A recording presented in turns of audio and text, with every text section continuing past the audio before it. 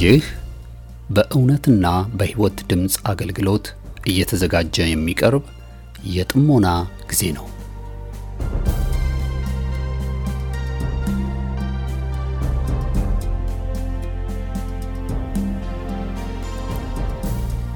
ጥሞና ወይም ተመስጦ በግል የሚደረግ ራስን ውስጥን የመመልከቻና የመመርመሪያ የጸጥታ ጊዜ ነው። ጴጥሮስ በሐዋርያት ሥራ ምዕራፍ 22 ቁጥር 17 ላይ በመቅደስ ስጸልይ ተመስጦ መጣብኝ ብሎ እንደተናገረውና በዚያ በተመስጦ ውስጥ እያለ መንፈስ ቅዱስ በጴጥሮስ ውስጥ የነበረውን የማይፈለገው ማንነት እንደቀየረለት ዛሬም ከዚህ በኋላ በመታደምጡት የጥሞና መልእክት እግዚአብሔር በቃሉ አልፎ እንደሚናገራችሁ ጌታን ተስፋ እናደርጋለን። ቀጣዩን የጥሞና መልእክት በጥሞና ያድምጡ። አሁን ወደ መልእክቱ።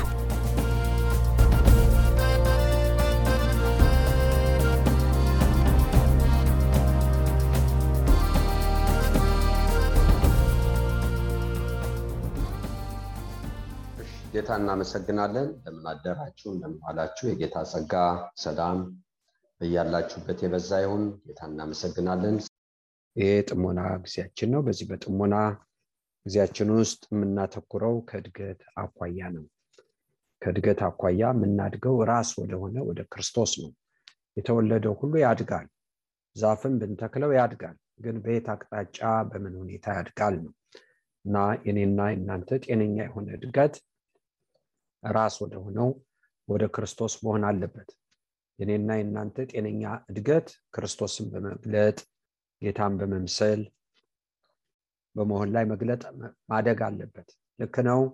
ልምምዶች ሊኖሩን ይችላሉ፣ ዕውቀት ሊኖረን ይችላል፣ ምናቀው ነገር ሊኖረን ይችላል፣ ግን ክርስቶስን ለመኖር ጥበብ የጎደለን ልንሆን እንችላለን እህቶችና ወንድሞች። ስለዚህ ያንን ደግሞ መንፈስ ቅዱስ ካልገለጠልን አናቀውም።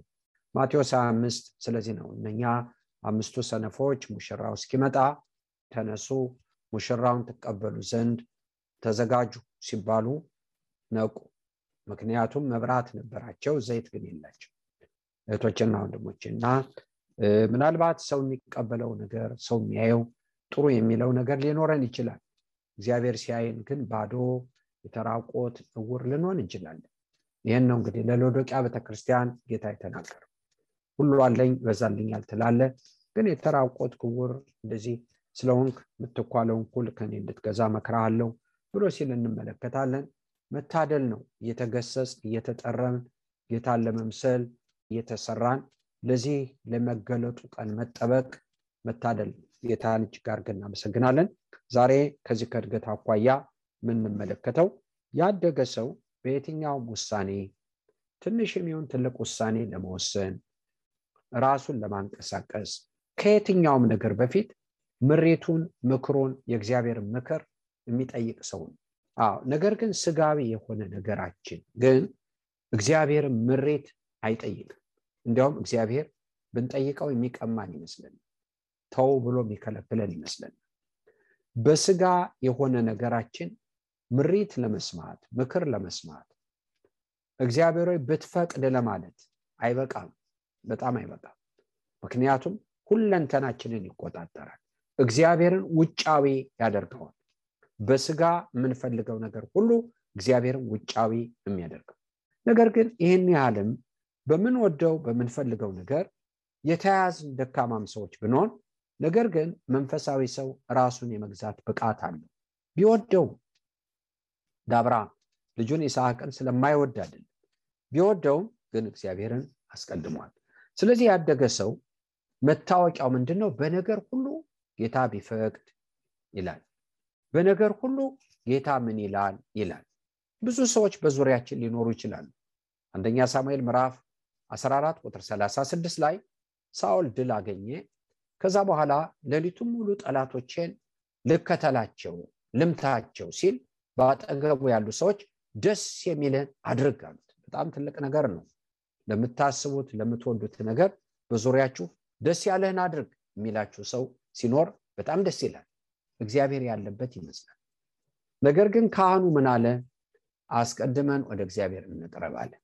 ዛሬ የመንፈስ ቅዱስ ምክር ይሄ ለምናቀደው ለምናስበው ለየትኛውም ነገር መንፈስ ቅዱስ የሚለን የእግዚአብሔርን ፊት እንድንፈልግ አስቀድመን እሱን እንድንሰማ አስቀድመን ከሱ እንድንሰማ ይሄ በጣም ግሩም የሆነ ህይወታችን እቺ የተሰፈረች ዘመናችን ጸጸት የሌለባት ጌታን አመስግነን ጌታን አስከብረን ደስ ብሎን እንድንኖር አንዱ ዋናው መሳሪያ ምሪት።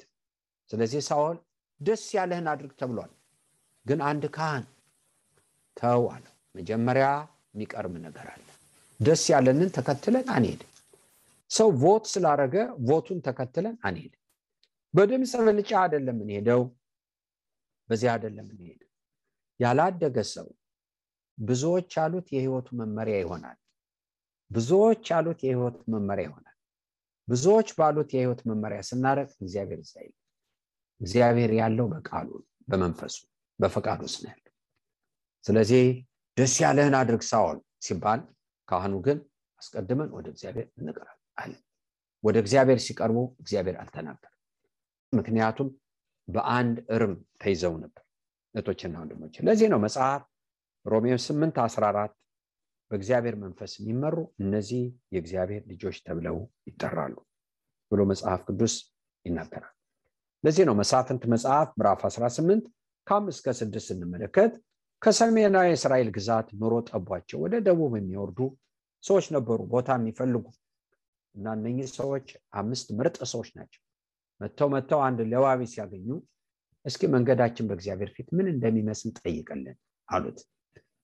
የእግዚአብሔር ቃል በሱ እንዳለ ሲያውቁ ትልቅ ነገር ነው። ስሙ ለዘላለም ብሩክ ይሁን። ያላደገ ሰው ለእግዚአብሔር ይህን እድል አይሰጠውም። ከምንድነው ያላደገ ሰው የሚማረው? ከፈተና ሄዶ እንደ ጌታዊ ጸልየበት ነበር ይላል። እህቶችና ወንድሞች አንዳንድ ጊዜ ደግሞ ከሳት እንደዚሁ እናገኛለን። ሳኦልን እንዳሉት ደስ ያለህን አድርግ የሚሉ አናጣም።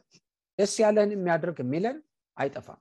አንዳንዱ ሰውም በእግዚአብሔር ስም ሊነግረን ይችላል ደስ ያለህን አድርግ የሚለን ኪሳራ ነው። ነገር ግን እህቶችና ወንድሞቼ አዎ እግዚአብሔር ልጆቹን ብንቀርበው ይሰማል፣ ብንጠይቀው ይነግረናል። የቱንም ነገር ከማድረግ በፊት ያደገ ሰው እግዚአብሔርን ምክር ይጠይቃል፣ የእግዚአብሔርን ምሪት ይጠይቃል። እግዚአብሔር ወይ ይሄን ላድርግ ትፈቅዳለህን? ከዚህ ተነስቼ ዛሬ ትፈቅዳለህ? ስራ ለመሄድ ትፈቅዳለህ አይደለም። ነገር ግን እንደዚህ ውሳኔዎች አሉ። ከአንድ ቦታ ተነስቶ አንድ ቦታ መሄድ፣ ይሄን ማቀድ፣ ይሄን መለወጥ፣ ይሄን መስጠት፣ ያም መሄድ፣ ቢዝነስ መጀመር፣ ፓርትነር መሆን፣ እዛ መግባት፣ እዚህ ኢንቨስት ማድረግ ወዘተረፈ ደስ ያለህን አድርግ የሚለን በጣም የሚያጋንንልን ሊበዛ ይችላል። ግን እግዚአብሔር ስለዛው ላይኖር ይችላል። ሳኦልም ብለውታል ደስ ያለህን አድርግ ብለውታል። በጣም የሚያስደስት ግን እግዚአብሔር ደስ ያለህ አድርግ ከተባለበት ውስጥ አልነበረም። ስለዚህ ወገኖቼ ላላደገ ሰው ይሄ በቃዋል። ያላደገ ሰው መለኪያው ሰዎች የሚሉት፣ ያደገ ሰው መለኪያው ደግሞ ነገር እግዚአብሔር ያለው የትኛው? እግዚአብሔር ይባርካችሁ።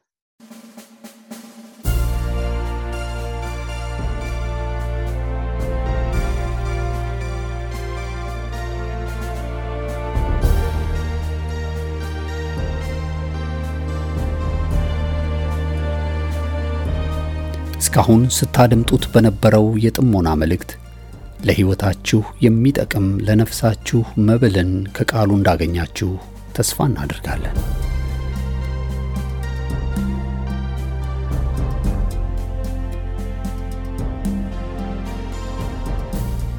ማንኛውም መንፈሳዊ የሆነ ጥያቄዎችን ሊያጋሩን ፈቃደኛ ከሆኑ ከዚህ ቀጥሎ በማሳወቀው የስልክ ቁጥር በጽሁፍ ወይም ድምጾን ቀርጸው ቢልኩልን ምላሽን ያገኛሉ።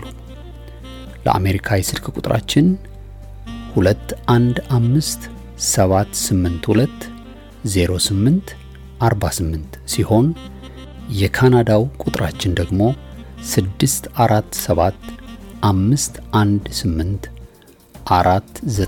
647-518-4919 ነው። የእውነትና የሕይወት ድምጽ አገልግሎት።